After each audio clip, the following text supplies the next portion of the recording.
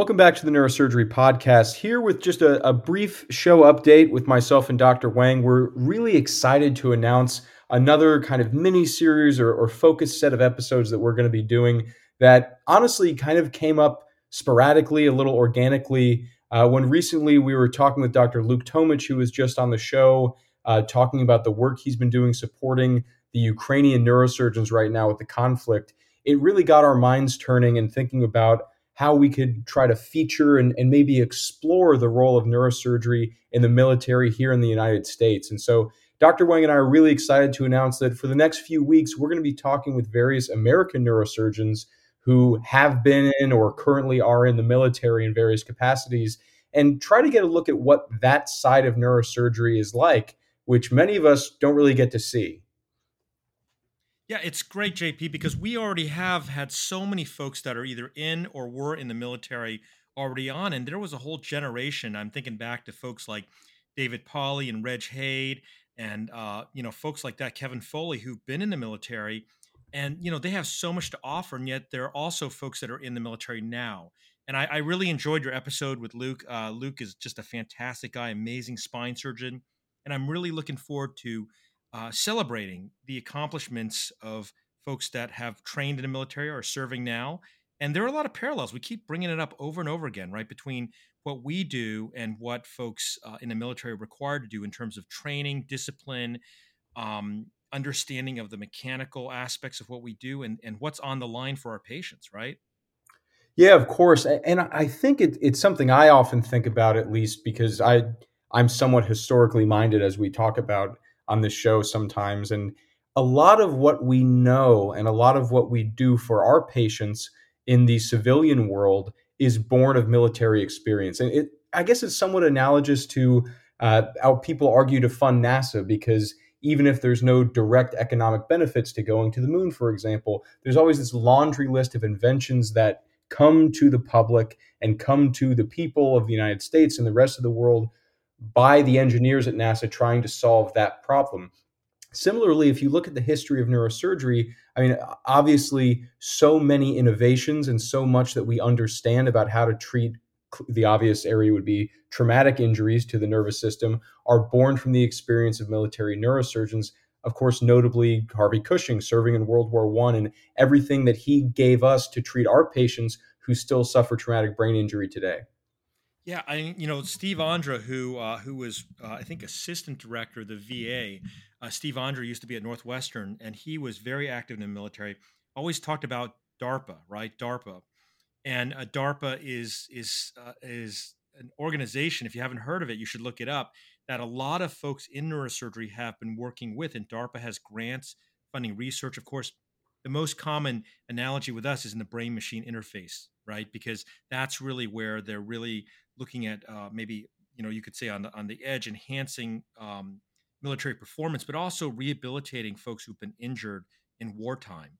And so it's really a very natural segue because both folks in the defense industry or military and neurosurgeons are interested in the new technology and how it can advance, what we do every day, how we can be more effective, how we can be safer.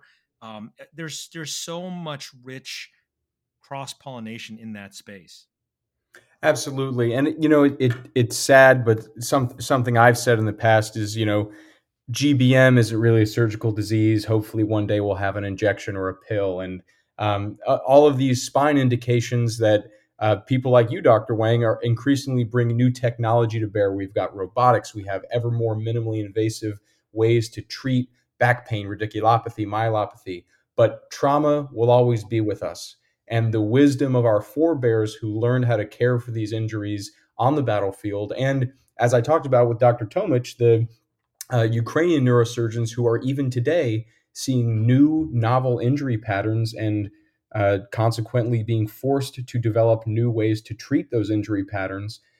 This will always be an aspect of practicing neurosurgery, no matter what the oncologic or the elective side of our specialty morphs into in decades to come. So, as always, listeners, we love to hear from you. If you are in the military and within neurosurgery, please reach out to us at neurosurgerypodcast@gmail.com. You can contact us at Twitter or Instagram, any social media, but a direct email is the simplest way. If you would like to come talk to us on the show, if you have any suggestions, or the whole audience, if there's something that you really would like to hear about and would like to get some insights on the experience of a military neurosurgeon, please, we always love to hear from you. And we're really excited to bring these series of conversations to you in the next few weeks, especially with, in America, our Veterans Day coming up shortly on November 11th. Yeah, thank you for that reminder, JP. Veterans Day is coming up, 11/11, and we look forward to celebrating, honoring, and remembering all of our folks who've served in the U.S. military and also first responders. This is the Neurosurgery Podcast.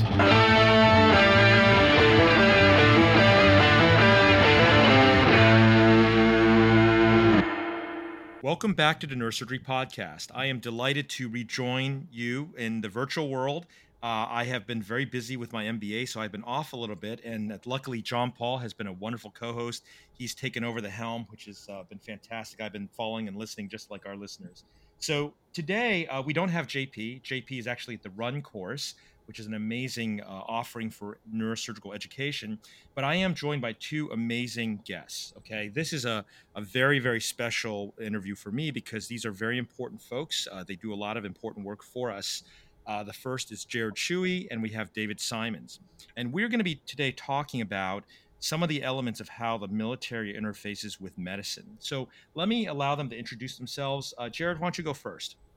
Hi, I'm Jared Shuey, and I'm a Special Forces medic, and I currently work for Joymax endoscopic surgery as a clinical education manager. And how about you, David? Sure, it's David Simons. I'm also currently a Special Forces medic, battalion headquarters with 20th Special Forces Group. So that makes me part-time. It frees me up to have a civilian job now, working as a clinical development leader here in the private sector with a company called Excellus, doing robotics, navigation, endoscopic, and minimally invasive spine surgery. Wow, that's amazing. So it's fascinating that I ran into you guys at the NAS meeting in Chicago, and we had so much to talk about because, I've been lucky enough to have the opportunity to help some folks in the military and in special operators and fighter pilots. And it's really a special role as a surgeon to be able to take part in the care of those individuals.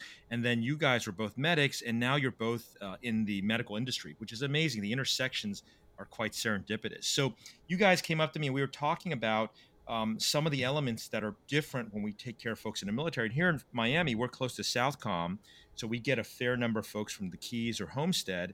But maybe you could tell us a little about what it is like to be in the military in that role and as a special operator. And David, why don't you go first with this?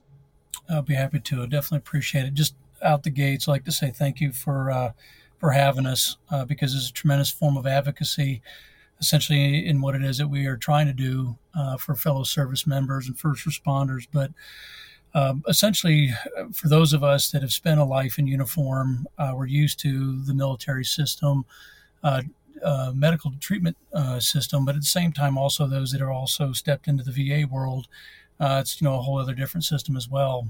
And so, in my instance, what I've found is that you get very accustomed to that way, very much the way the rest of the military process runs for treating folks. And so stepping into the world that Jared and I are now in the private sector has been very eye-opening. And to that end, more specifically, getting a chance to see different things, for example, within the spine realm, when it comes to more minimally invasive type treatment options. And so to that end, you can have guys like Jared and I who both have, pretty strong medical backgrounds when it comes to trauma and operational medicine, but recognizing oftentimes that unless you have an expertise like yourself in spine, that you really, it's hard for you to advocate for yourself when it comes time that you're going down that road of life and all of a sudden you sustain a spine injury, for example. And at that point in time, you're really at the mercies of hoping the other people that are going to take care of you truly do have your best interest at hand and have the ability to be able to deliver on that. Yeah, it's such an interesting concept, right? Because we're used to taking care of normal humans and then occasionally professional athletes, which are different. But in the military, there are some hard stops. I remember taking care of some military helicopter pilots and fighter jet pilots, and there were limits on the numbers of levels you could say fuse in their neck, right? And if you fuse too many levels, then they couldn't return to their role in the service, and they really didn't want that. It was a fascinating thing. Jared, can you tell us a little about what you understand about these restrictions? And of course, you guys were not in the Air Force, but let's say in special forces in the Army or in the Navy or Marine Corps, what are those kind of restrictions like? So it's very similar to being a pilot. Like if you are on military free fall status, and it could, David, you may know, but it could be the same for combat diver status. It's almost the exact same as being a pilot. There can only be so many levels that are fused. So you have guys that will either um, suck up the pain until they have some sort of neurological deficit, and just suffer through it, or they'll have the very bare minimum performed, so that they can still jump out of airplanes, go dive, and that sort of thing. Now, knowing some of this, I don't know how guys still jumped free fall with even one level of fusion, but I knew plenty that did. Yeah, and there's another dimension. I mean, I think I'd mentioned to you guys in Chicago, I had just operated on a Green Beret, and he had a fairly simple problem. He had a disc herniation, but he was in so much pain. And everybody tells us, oh, it's 10 out of 10 or 12 out of 10, right? But this guy, when you looked at him, you just knew that the amount of pain he was experiencing every second of the day was so excruciating. And he was very honest with me. He said, "Listen, I'm probably going to get a divorce. This is and you guys are used to tolerating extreme pain and suffering. And when we fixed him, oh my God, he was back to his normal self. So this ability to tolerate the pain beyond what's normal, it might even be like an impediment, right, for this type of problem. What do you think, David? Oh, I definitely agree. And I think we kind of mentioned it when we last met up in Chicago a couple of weeks back. Example with me was in 2010. I'm sure what I know now and I can appreciate a little bit better from working on this side of the house was, there's a degree of probably degeneration that was going on, particularly in my cervical spine, let alone the rest of it. But basically, one night, we were out on a night raid during one of the missions, and while pulling another soldier over a wall, I think is partly the restriction of my plates, the ceramic plates that we wear, as well as the rest of the kit, that I felt something that felt like, the classic hot lava pouring down from the base of my right side of my neck, down my right arm into my fingers. And to that end, like Jared was mentioning, getting back home at the end of that tour, because still trying to push through the pain, getting loaded up on Toradol to go out on mission, until finally somebody, battalion sergeant back at Bagram, says, "Hey, you need to get back here. We're wrapping this thing up. You're not making that any worse. I'm hearing about what's going on." And I got back, and they were getting ready. They had me already scheduled to do a multi-level fusion. And thankfully, not even knowing much about spine, candidly, I just happened to ask some of the right questions and was pretty much told that, hey, you're getting ready to get a multi-level cervical fusion done on you that could be very much career-ending. And not even having somebody necessarily to advocate for me, I went ahead and decided at that point in time to go ahead and say, I want to take the long road to recovery, because I understand once you do this, if it's multi-level fusion, I don't have a chance to go backwards. So I didn't realize at the time what that seed was planting with me and the story, and how that would end up changing many things for me and advocating for others going forward. Yeah, it's very interesting to me. Both you guys you're not just the run of the mill special operators. You have medical training.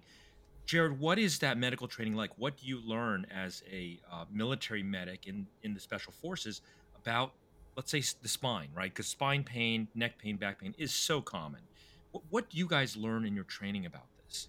Well, so I'll kind of take one step back about myself, as David knows this. I started out my special forces career as actually a weapons expert, weapons specialist, um, and I did not fully appreciate any kind of spine pain or back pain until I had some myself. And I had multiple teammates that had injuries or just recovered from surgeries going on deployments with us.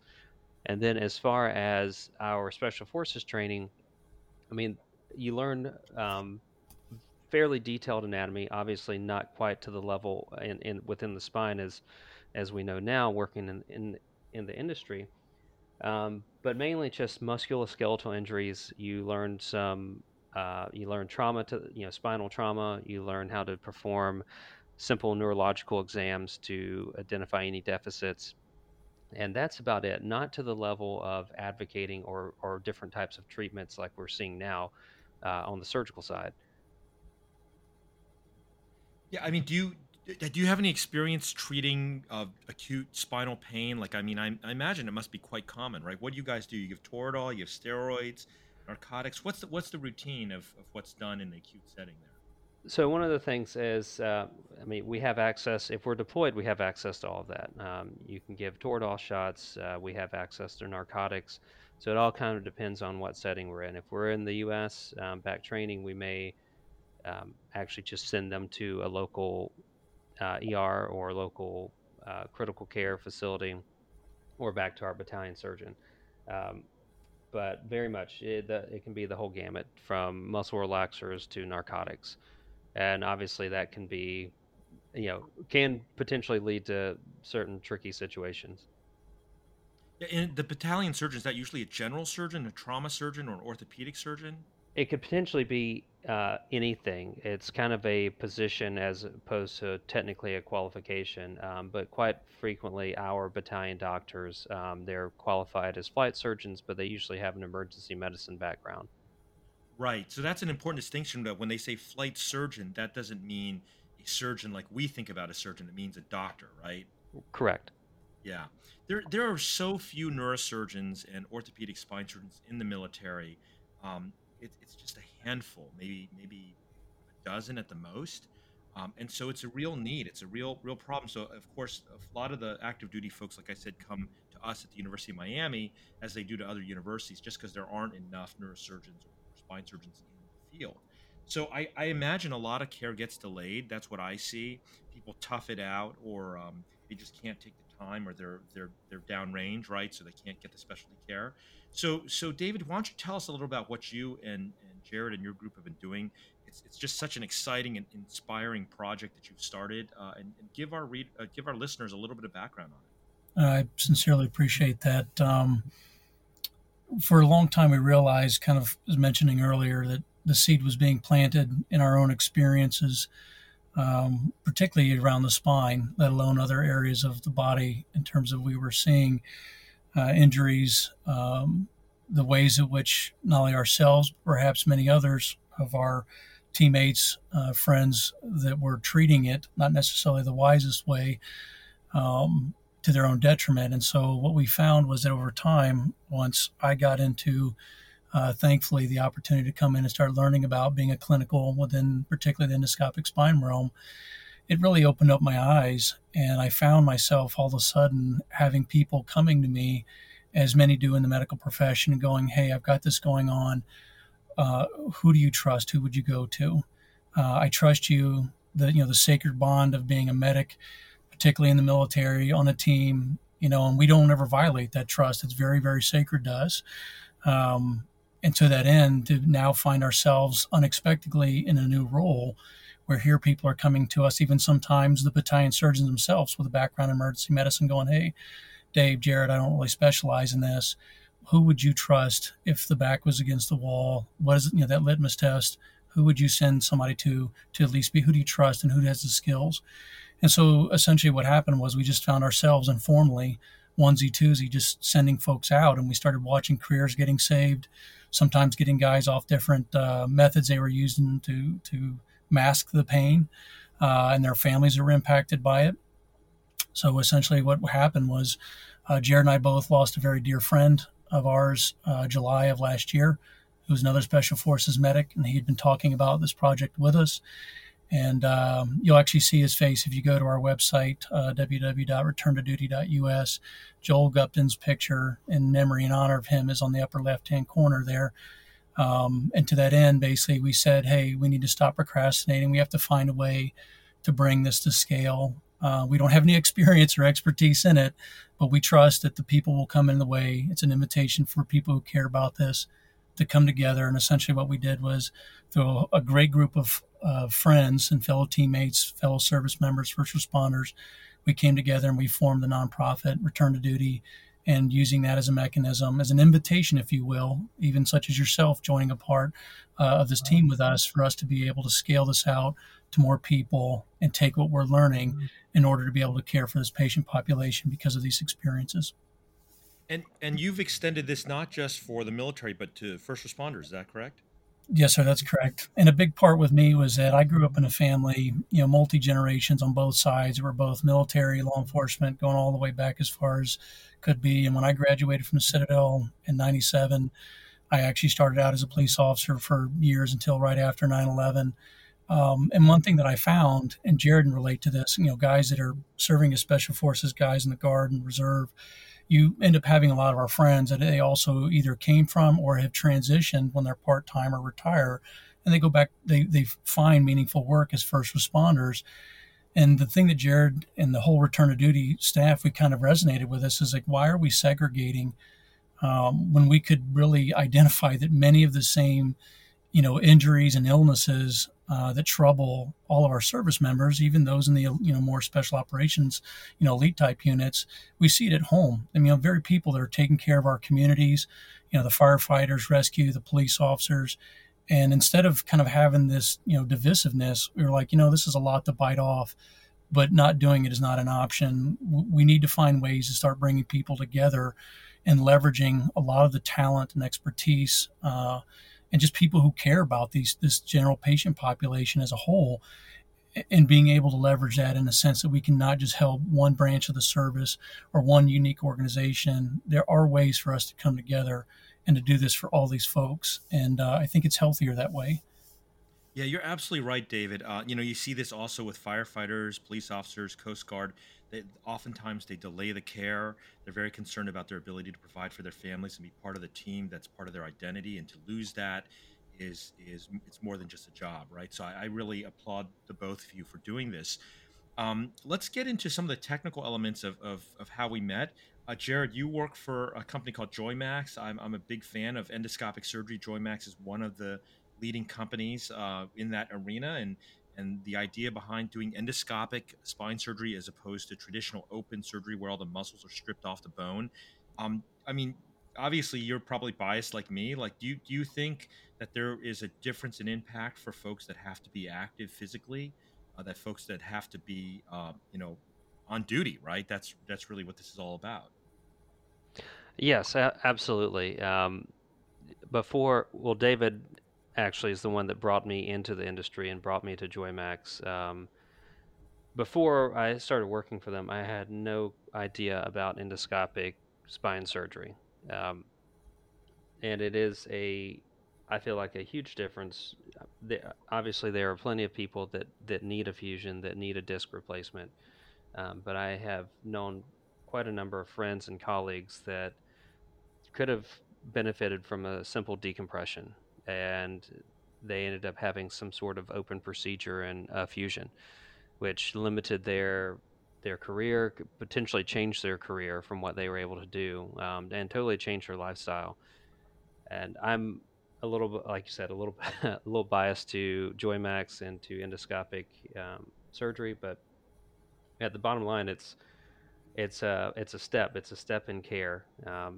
You can do the decompression, and later down the road, if you still need some sort of more advanced surgery or a fusion, you're open to it. Yeah, certainly working through a 6mm port is going to be very different than cutting someone's back open, right? So I would agree with you. I think as a first step, if nothing else, and I've done that on professional athletes, and sometimes say they have back pain and we'll clean the disc out and they're going to feel better enough, as opposed to, say, committing them to a fusion. But David, you work for Acellus now. Acellus, I was just with Kevin Foley last week having dinner with him, and Kevin Foley, I believe he was in the Air Force for like 15 years, right? He's also former military. Is that right? Yes, sir. He was another Army type. I'm sorry. Yeah, Army, not Air Force. I apologize. No, that's okay. No, I just happened. It was I'd done some reading up.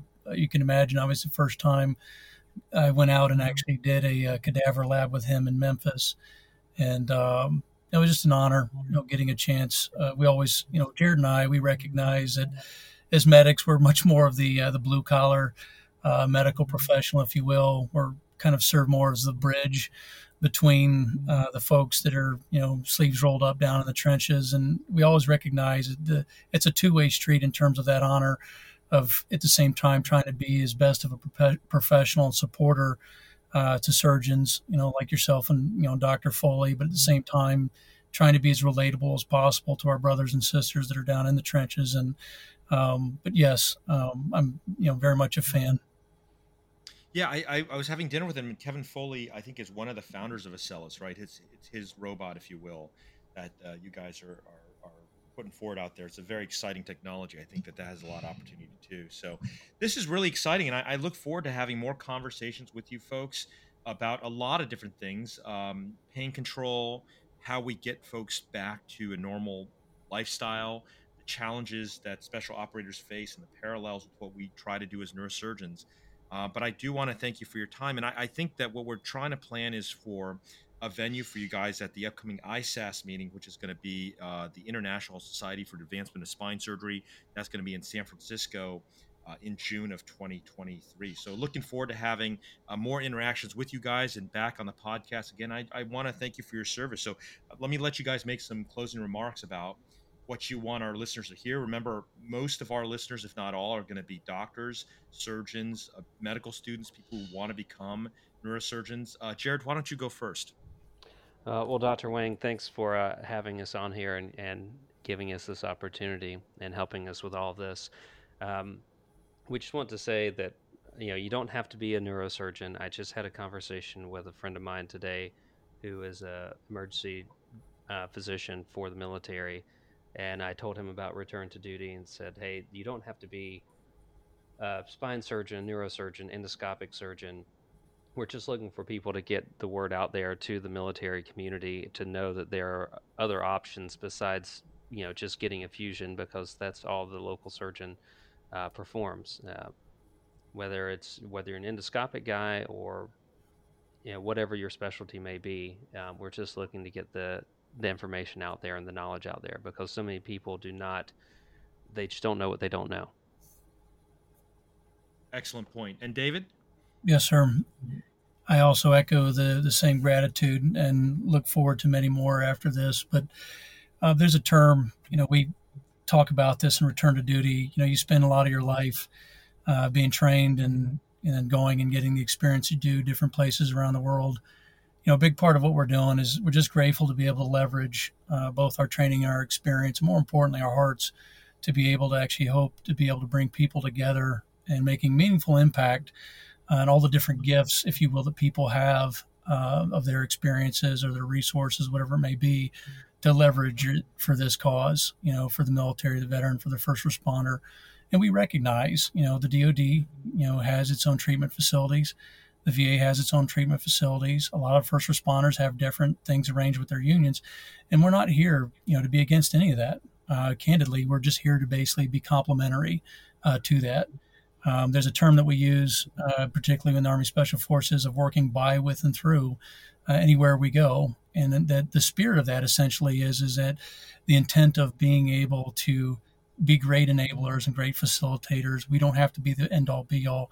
Our goal is to build very strong alliances with people who have a heart for and care about this mission, taking care of the people who take care of us within our communities and the nation as a whole. So many thanks.